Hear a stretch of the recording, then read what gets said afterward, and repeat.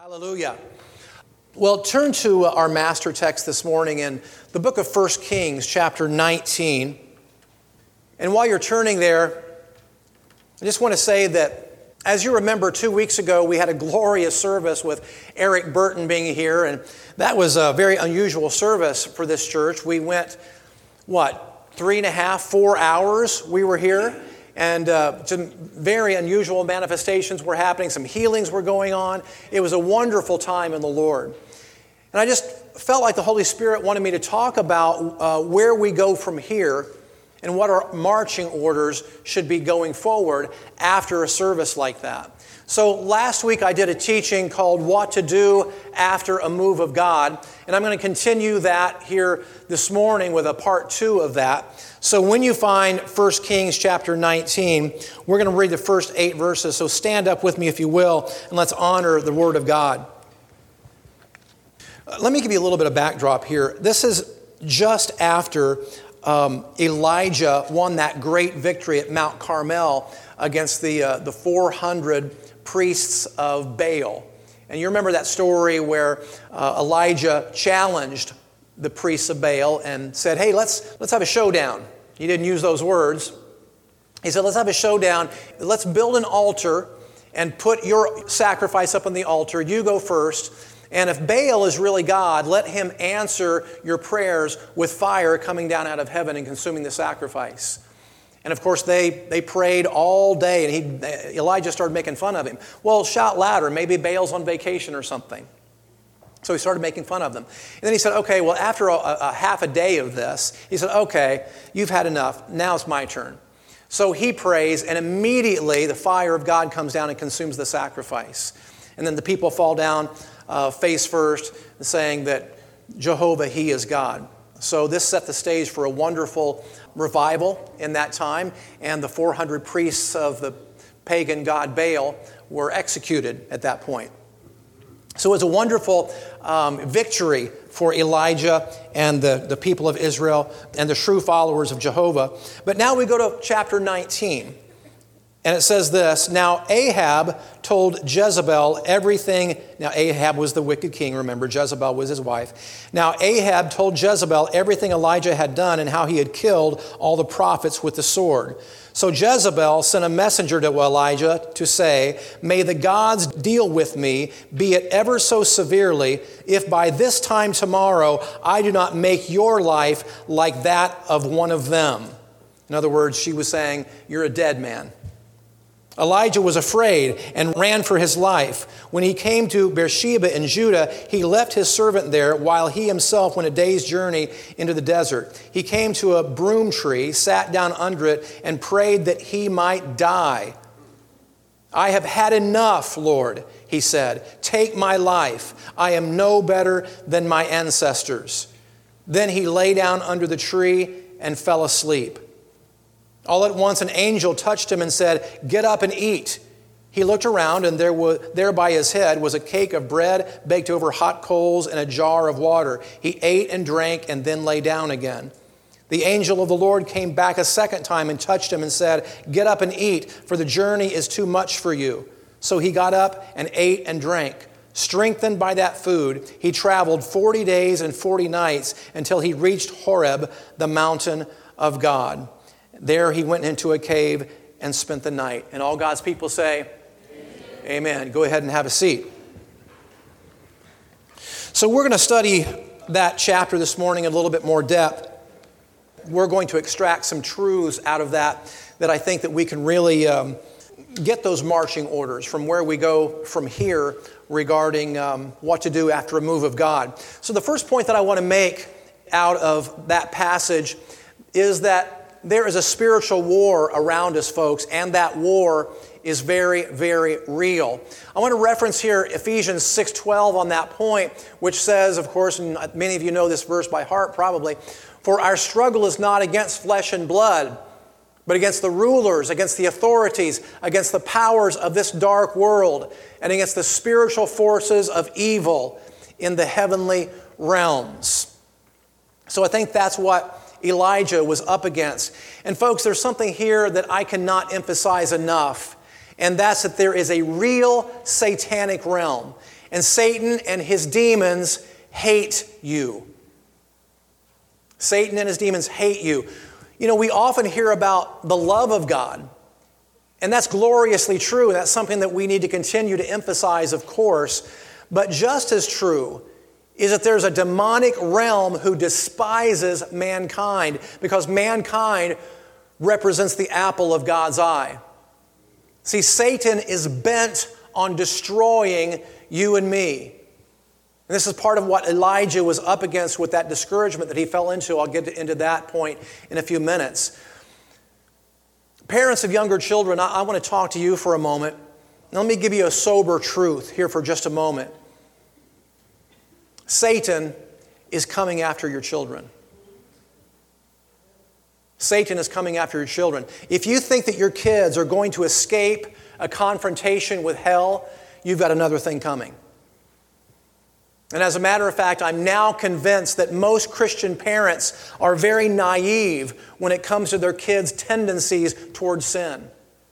See, your kids live in a world of sin, and they themselves have a sin nature. If there's ever a reason for you to go to war with hell, it's over your kids. Mom and Dad, you had better not be on spiritual cruise control, because if you are, you're likely going to lose. We need to follow the advice of the Apostle Peter and be sober and keenly aware and alert, because your enemy, the devil, prowls around like a roaring lion looking for someone to devour. See, we need to be looking out for his strategies, which leads me to our second point in what we can learn from the story of Elijah regarding where we go from here after a move of God. And that second point is this: amazing victories are sometimes followed by a satanic strategy to discourage you and me. You know, one of Satan's strategies after a great victory in your life, and certainly this was true in Elijah's life, one of Satan's strategies after a great victory is to come to us to discourage us somehow. He comes to us to discourage us somehow after that great victory. In other words, there's a counterattack like we talked about last week. So let's read part of that passage over again with that point in mind. In verses 2 and 3, it says, Jezebel sent a messenger to Elijah saying, "May the gods deal with me, and ever so severely, if by this time tomorrow I do not make your life like the lives of those you killed." And Elijah was afraid and ran for his life. And then in verse 4, it says that Elijah sat down under a broom tree and prayed that he might die. Even after that great victory at Mount Carmel, he prayed that he might die. He said, "I have had enough, Lord," he said. "Take my life, for I am no better than my fathers or my ancestors." Well, folks, even the greatest people of faith sometimes are not immune to falling into discouragement. Did you know that? There's a lot of people in the Bible that were great patriarchs of faith that at one time or another fell into discouragement. And the same could be true of, and actually is true, of many of the great pastors and preachers. Some of your favorite preachers on TV or wherever have fallen into times of discouragement. It's a very common thing because we have an enemy. Okay? And Satan will do everything in his power to stop the move of God in your life. So when there's a great move of God, Satan comes in with a counterattack to try to stop the move of God in your life. As an example, David. You would think that David, for example, would have had a grand old time and enjoying the afterglow of him slaying Goliath and setting the stage for Israel to win a major victory against their enemies. And he did enjoy the afterglow of that for a while. But what followed were some of the most difficult times of David's life as Satan tried to snuff out the call of God on his life through the murderous intentions of King Saul. He became a fugitive, running for his life for years. He ran for his life. He was separated from his wife. He lived his life like an outlaw. And he was eventually even betrayed by his closest and most trusted friend, Jonathan. But what was not immediately evident was that this demonic assault against David was actually backfiring in Satan's face. Because what David didn't realize is that during those years of living in the wilderness, God was training him as a powerful leader, a rugged man acquainted with hardship, a man fully prepared to advance God's kingdom in the earth. And that's why I love what he said here in Psalm 144, 1 and 2. So David writing here, he says, "Praise be to the Lord my God, who trains my hands for battle," or trains my hands for war, rather, my fingers for battle. He is my loving God and my fortress, my stronghold and my deliverer, my shield, in whom I take refuge. I just love this about God, by the way, that He takes what Satan means to destroy you and uses it for your good if you continue to just hang in there and refuse to give up on God. See, the worst chapter of your life, you got to listen to this right here. The worst chapter of your life actually becomes the catalyst for a glorious future when you just refuse to stay down. I didn't get nearly enough of a response on that. That's true. The worst chapter of your life can become a catalyst for a glorious future if you just have that mindset. I don't care what comes. I refuse to stay down because I have a God that can do anything, and I trust in Him. Praise God. So that is the legacy of David, by the way, and that's also the legacy of Elijah. And folks, listen, I believe that there are many Elijahs and Davids in this room right now. How many Elijahs and Davids do I have in this room right now? Praise God. You just refuse to stay down. Yeah, praise God. Hallelujah. The third observation that I want to make from this passage about Elijah, and as it pertains to where we go from here and what to do after a great move of God, is this: God can use those times of discouragement to give us perspective. You might want to write that down in your notes. It gives us perspective. See, listen, it would have been very easy for Elijah to be overcome by a spirit of pride after having experienced that great victory at Mount Carmel, where the pagan priests of Baal were defeated and then executed. It would have been really easy for him to say, wow, my sacrifice was responded to by God with fire coming out of heaven and consuming the sacrifice. But he was confronted just shortly after that. He was confronted with the fact that he was still only flesh and blood. And he found his victory only in God. Only in God. See, Jezebel's threats helped him to gain a proper perspective that it wasn't about him or his might or his ministry, but it was about God and God's strength. When he sat down and prayed to die, Elijah, he made the statement, "I'm no better than my fathers," or "no better than my ancestors."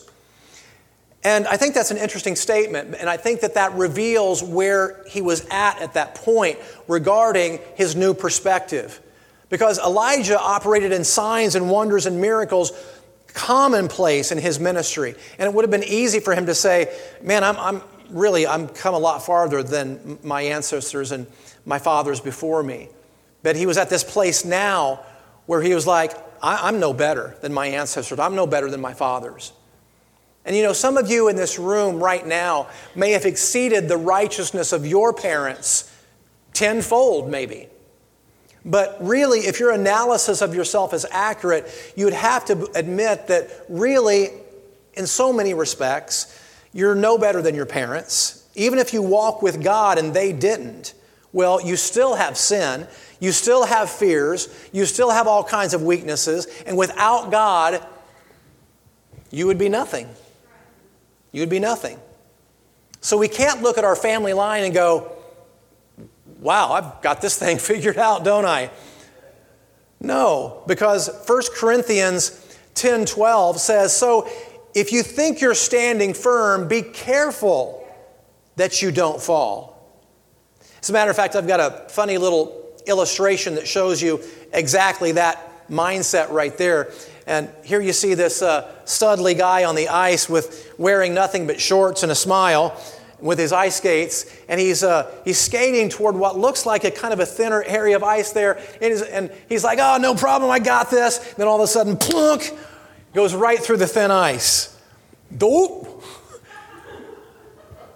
So if you think you're standing firm, be careful that you don't fall. Don't be overconfident. Realize that your victories that you experience are only because of God and His mercy. Praise God. Well, I know I'm kind of zipping through these, but the fourth principle that we can learn from that story of Elijah and how we can apply it to our theme today, which is where do we go from here, what do we do after a move of God, is this right here: eat from God's hand. That's the next step. Eat from God's hand. And you'll notice that the next thing that happened in that story that we just read is that Elijah rested in God's presence. And then he ate the supernatural food that God provided. And that's what we need to do as well. So let's reread that passage here and apply it to this point. Then he, Elijah, laid down under the broom tree and fell asleep. Suddenly an angel touched him and said, "Get up and eat." So that's the first thing he was doing. He rested in God's presence. Verse 6, and he looked around, and there by his head was a cake of bread baked over hot coals and a jar of water. So he ate and drank and lay down again. A second time the angel of the Lord returned and touched him, saying, "Get up and eat, or the journey will be too much for you." So he got up and ate and drank, and strengthened by that food, he walked 40 days and 40 nights until he reached Horeb, the mountain of God. All right. So the first point I want to make here is this.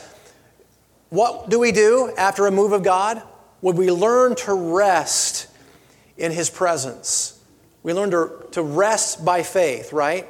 And then we learn to eat from God's hand. Okay, well, what's that mean in practical terms? Well, we know that we're resting in God when we're free from anxiety.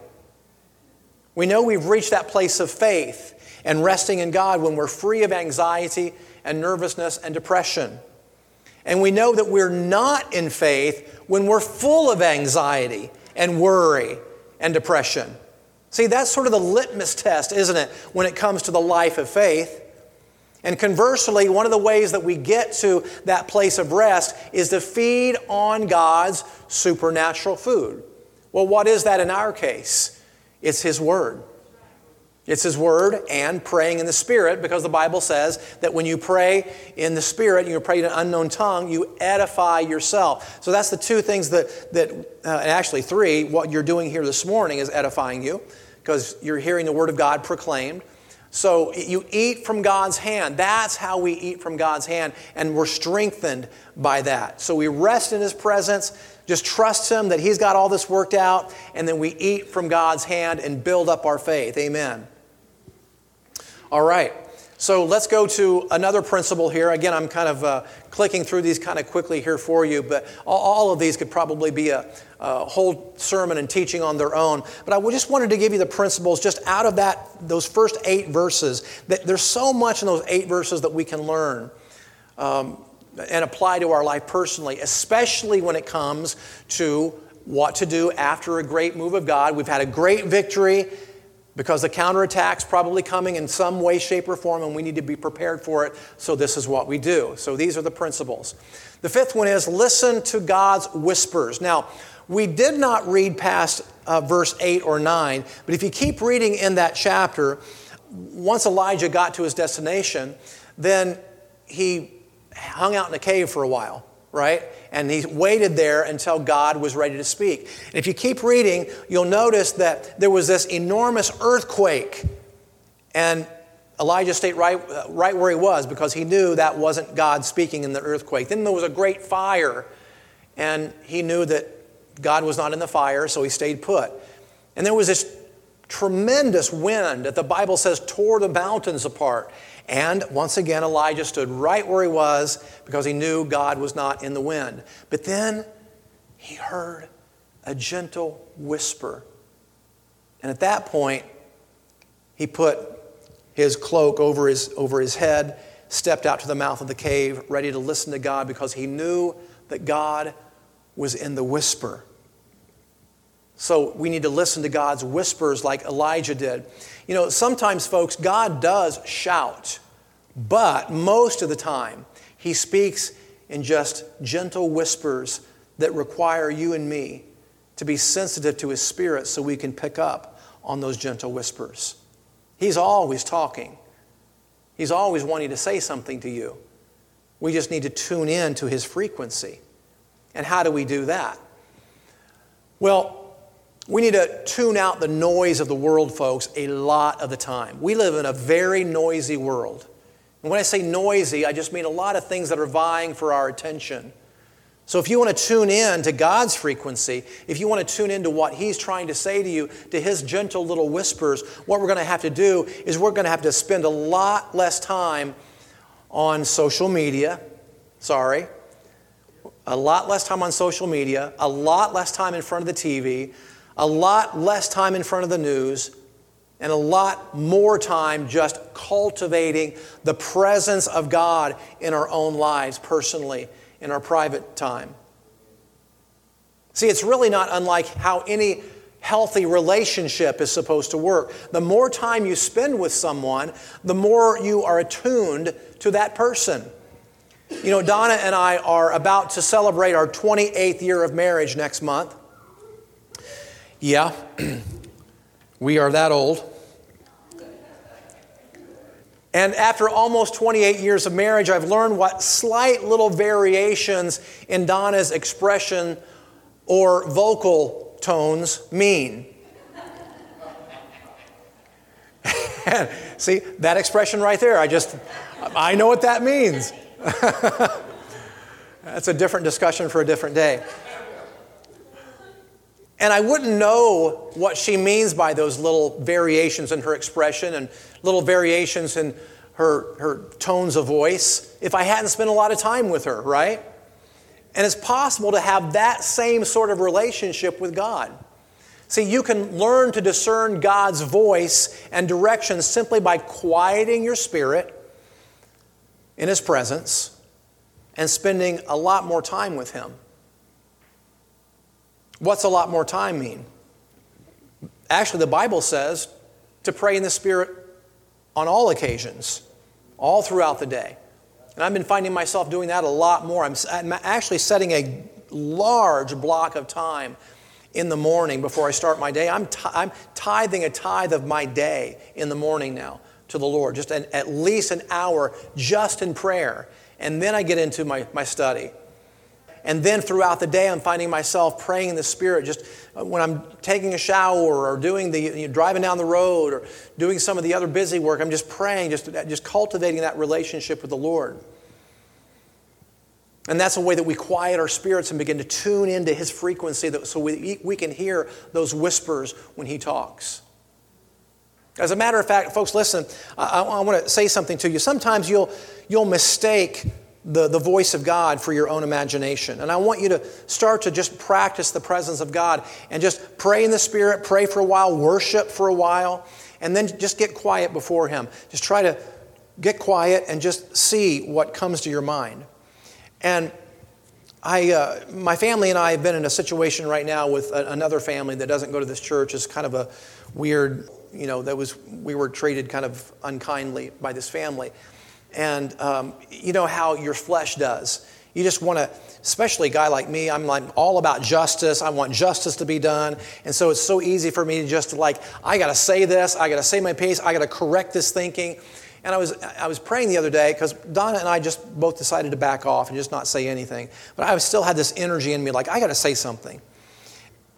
I was in prayer the other day, not about that, but I was just in prayer.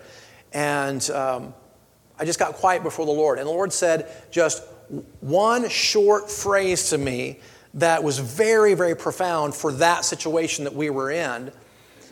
How many of you know that God can just say a few words and speak volumes? Here's what he said to me. Stand aside and watch me work. Stand aside, Andy. How'd you like to be told that by God? Just get out of the way. That's not the way he said it. He's more polite than that. Stand aside and watch me work. And just a few days later, all the truth started to come out about that situation that we were in with this other family.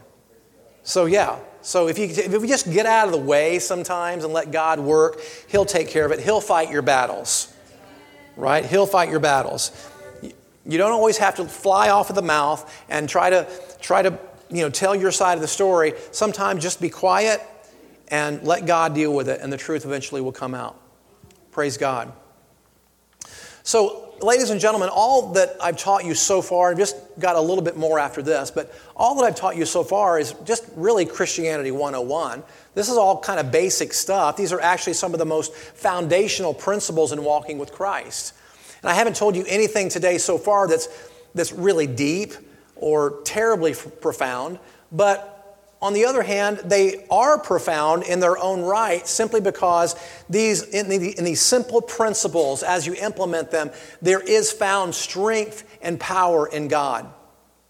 But I've got one more quick principle to share with you out of 1 Kings here that story of Elijah provides, and that's this: listen to God's whispers, and then, well, actually, I'm going to hold you in suspense on that point for a moment, because I didn't read the scripture on the screen. This is, again, out of our master text. So this is the fifth principle again. Listen to God's whispers. And again, verses 12 and 13. After the fire came a still small voice. When Elijah heard it, he wrapped his face in his cloak and went out and stood at the mouth of the cave. All right. So that leads us to our final principle for this morning. So listen to God's whispers and then just follow His directions. Just follow His directions. So after Elijah heard that still small whisper, this is what God said to him in verse 15. Then the Lord said to him, "Go back by the way you came and go to the desert of Damascus. When you arrive, you are to anoint Hazael as king over Aram. You are also to anoint Jehu as king over Israel and Elisha to succeed you as prophet." All right. Now, I want to say here that it's very encouraging to me, folks, that God was still interested in using Elijah, even after he got so discouraged and even prayed to die. I mean, God was still interested in using him even after that point. Folks, listen, if there was ever a man who should have had great faith in God's good intentions for him and God's ability to see him through, if there was ever a man who should have had faith that the goodness and strength of God was going to be available to him, it was Elijah. Why he was so intimidated by Jezebel's threats, I don't know, except for maybe after that great victory at Mount Carmel, he maybe just let his guard down and Satan found an entry point into his heart to discourage him and lead him to a place of despondency and depression and feeling like totally giving up. That's my speculation there. But I think that is a pretty good speculation because many of us do that too. We have this great victory in our lives and we let our guard down, and then Satan gets an entry point into our lives to discourage us soon afterward. And I understand that tendency, I really do, because as a pastor, I've had to fight through those times as well. As a matter of fact, just a few days after that glorious service where Eric Burton was here, and we had such a great outpouring that day. Just a few days after that, I was in a store with Donna, walking down the aisles of the store, and I just had this feeling come over me. I wasn't even thinking about anything. Nothing bad had happened. All of a sudden, out of the blue, this feeling hit me and just like sucked all the motivation out of me. And I just went, just like that. And Donna asked me, "What's wrong?" And I said, "I don't know. Just this feeling hit me. Just all of a sudden, like, I don't really want to be a pastor anymore." That was the feeling. Like I said, nothing bad had happened. I didn't have any disappointments or discouragements. Just all of a sudden, it was a satanic attack. That's what it was. So what do you do during those times? You just keep moving forward in spite of your feelings. You follow God's directions and fight through it until it passes. Quote some scripture or something. Pray in the Spirit. Whatever you have to do to fight through those times. And then when you muster your strength like Elijah did, you just keep going forward and doing what God said to do. And it was out of that kind of obedience that not only did Elijah get to see a new king replace wicked Ahab and Jezebel, but he was the one who got to anoint that new king. What a privilege. And not only did he get to see his own office as prophet continue to be fruitful for many more years to come, but he got to anoint a new prophet, train him up by his own hands for many years, and then turn the job over to him when he got to go home to be with the Lord.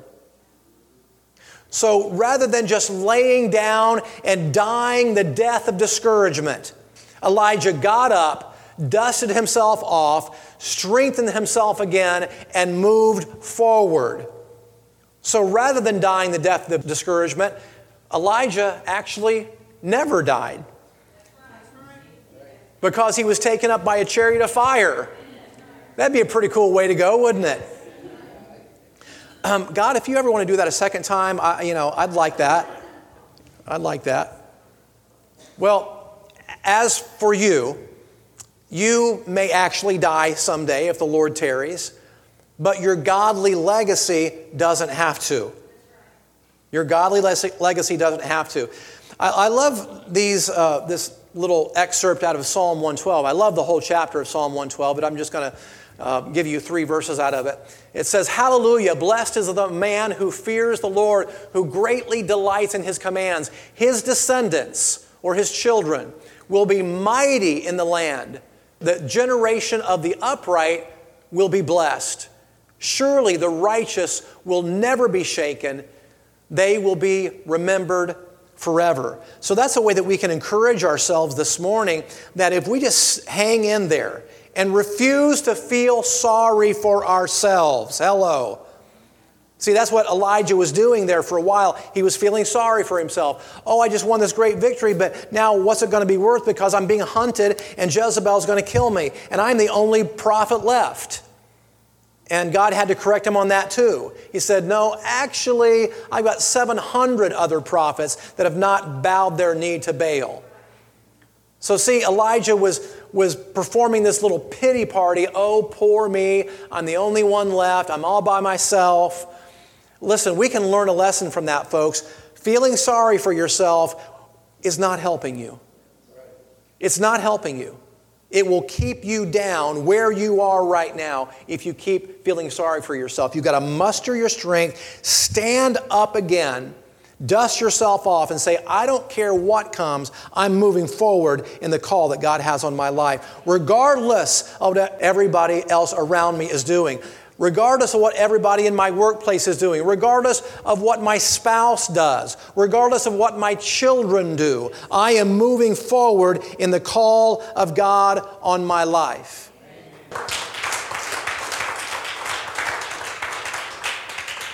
I'm reminded of several people in the Bible whose kids actually didn't live up to their hopes and expectations.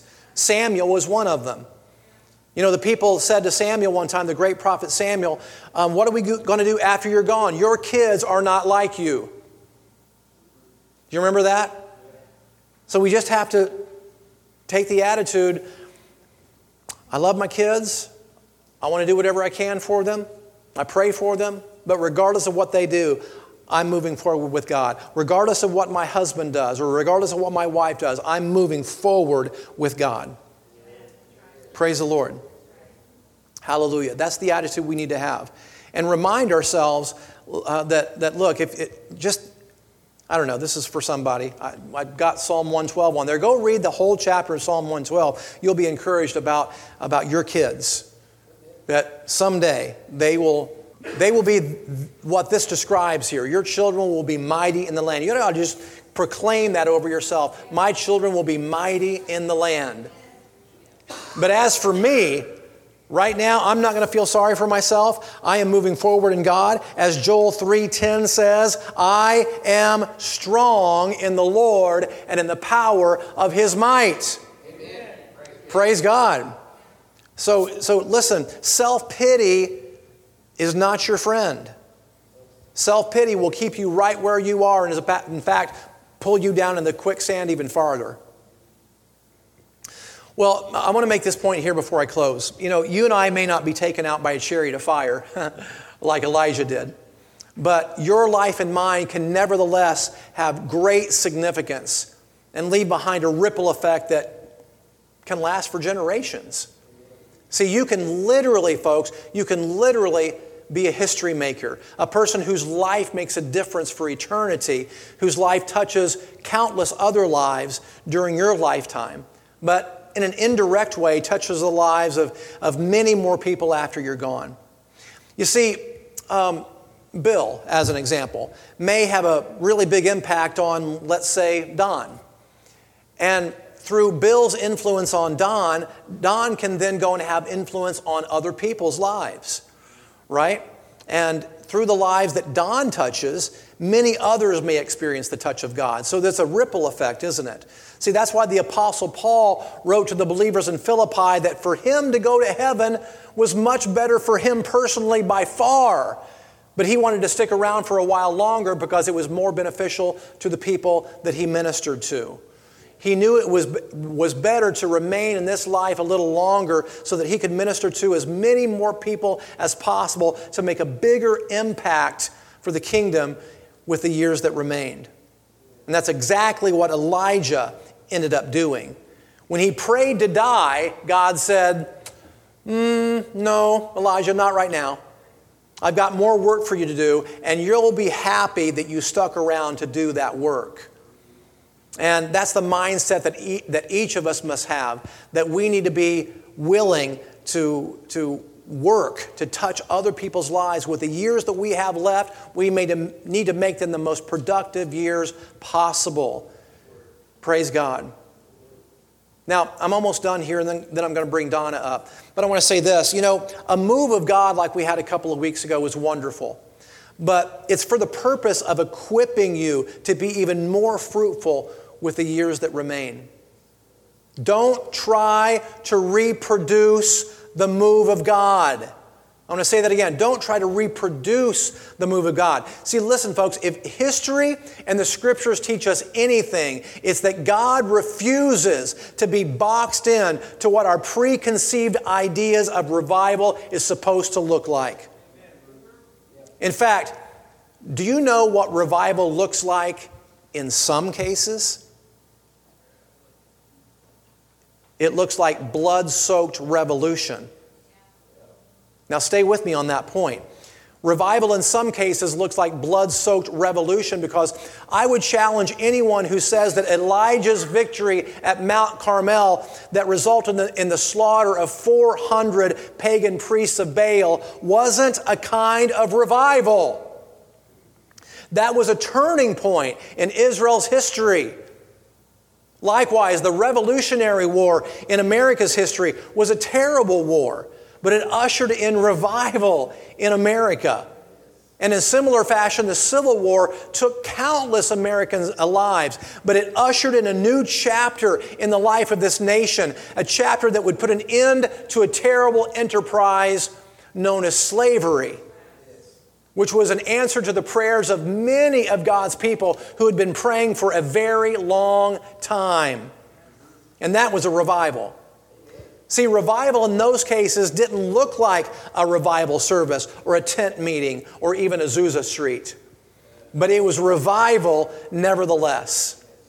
So no, let's not be guilty of trying to put God in a little box of our preconceived ideas of what a great awakening is supposed to look like. Just move forward in the power and anointing that God has placed upon you for today. Because in the end, folks, when we stand before the great Bema Seat judgment of Christ, God isn't going to ask us how many revival services that we were in. He's going to hold us to account for what we did with our lives to touch the lives of many other people while we were here. And that's really what this life is all about, isn't it?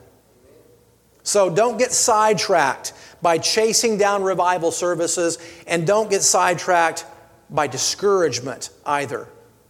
Muster your spiritual strength and press on now so that Christ may be glorified in your life today. Now, before we close and before I bring up Donna, I want to make a qualifying remark or two. And that's that this doesn't mean that we shouldn't be praying for the miraculous. That's not what I'm saying. We should be praying for the miraculous. I want us to continue seeking healing and other elements of the supernatural. That's a part of life in Christ too for those who are pursuing those things. So definitely do try to learn more about healing and the supernatural. Try to learn as much as you can about those things, and definitely seek God about those things, because the supernatural is really supposed to be a normal part of the Christian life. Did you know that? But it's interesting to me that the more prosperous a nation is, and the more free a nation is, the less the supernatural seems to flow. Have you noticed that? You know, the supernatural in earlier times seemed to be commonplace. And again, the more free and prosperous a nation is, the less that seems to flow. You know, the supernatural was commonplace, for example, in the early Roman church during extreme persecution for 4 centuries.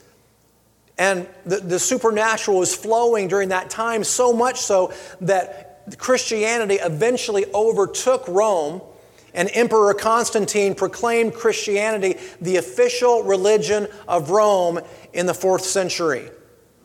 And while that was wonderful, it wasn't too long after that the fires cooled and the supernatural wasn't as common anymore. Isn't that interesting? And I think we in America find ourselves in a similar situation, folks.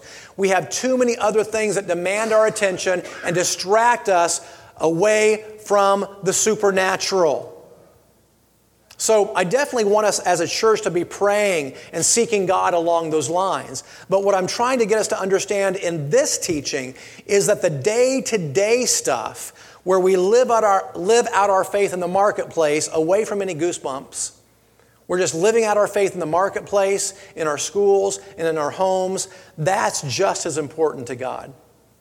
So let's not neglect the importance of the mundane day-to-day, because God's in that stuff too. God's very practical. He's in that stuff too. Donna coming up and add some comments to this, and then we're going to pray. I was just going to add a little bit more about when he was talking about discouragement. The enemy likes to do what we call the pile-up method. So, you know, one thing will hit you, some discouragement, and you may be okay in that. You may be able to do everything he's talked about, all these things, and you may be able to get yourself back in that place. And then something else may come along, and then something else may come along, and something else. And it's almost like, and this is how maybe you can relate to this, but I feel like, oh, well, then I deserve to be discouraged because all of these things has happened. Listen to all these things. This has happened, this has happened, this has happened. I almost deserve to be discouraged because who can handle all of these things, this pile-up method? That's where, and you talked about friends, you talked about the church body. That's where that encouragement can come, because honestly, it's so funny because somebody will be discouraged, and I have a wealth of information for them. I lead them to the Word and to prayer and to worship and all these things, and I'm just like, woo, I know it. I know what to do. But when that hits me, sometimes I'm like, what do I do? When we have this list, so you can keep this list in a safe place where you know to go, okay, and pick it up, and so you're like, okay, number 1, that's that. It's almost like that. Or you can call a bud, because honestly, we have this.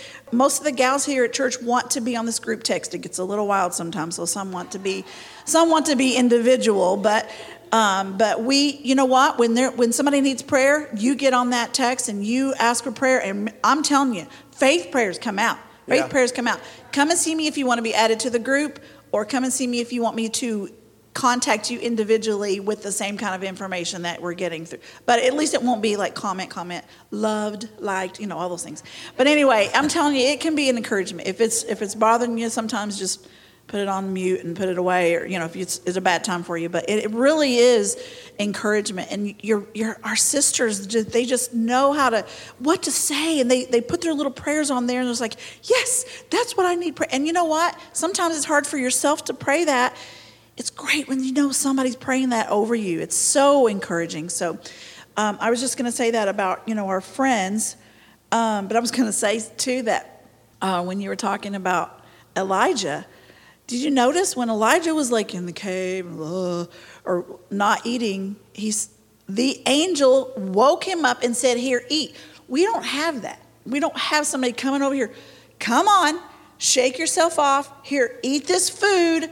We don't have that, but we can set ourselves up where we have a friend who, I think it was Keith Moore said he would text a friend and say, "Tell me how healed I am. Tell me how delivered I am," because you don't want to say, "Oh, I'm so sick," or you want to use your words in a powerful way, but you say, "Remind me how healed I am. Remind me how free I am. Remind me what the word says about this." But it's just really important to recognize these things, because the enemy, he knows how to push your buttons. He knows. So be prepared and be ready for that. Figure out what your shovel is. When you have that pile up method, you're going to need a shovel to get rid of that pile. So figure out what your shovel is. So. Very good, babe. Yeah.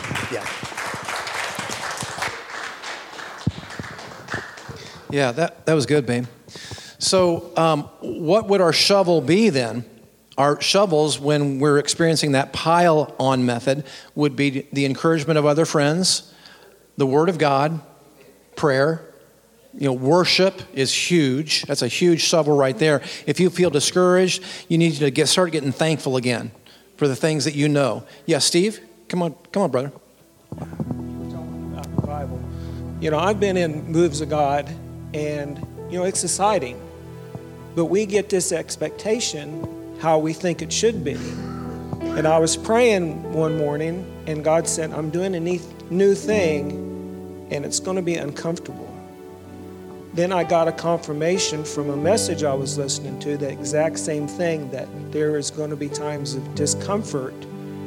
And the only time you grow is through discomfort. If you're lifting weights and you only use a certain amount of weight, you're not going nowhere. But you add the weight to it, you're going to grow. And that's going to be the same thing. God's going to test our faith here in the future. Yeah, amen.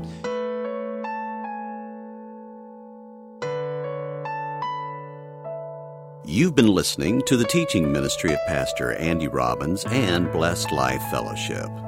For more teaching and ministry resources, go to the church website at www.blessedlifefellowship.org. Thanks for listening, and may God's grace and favor shine on you.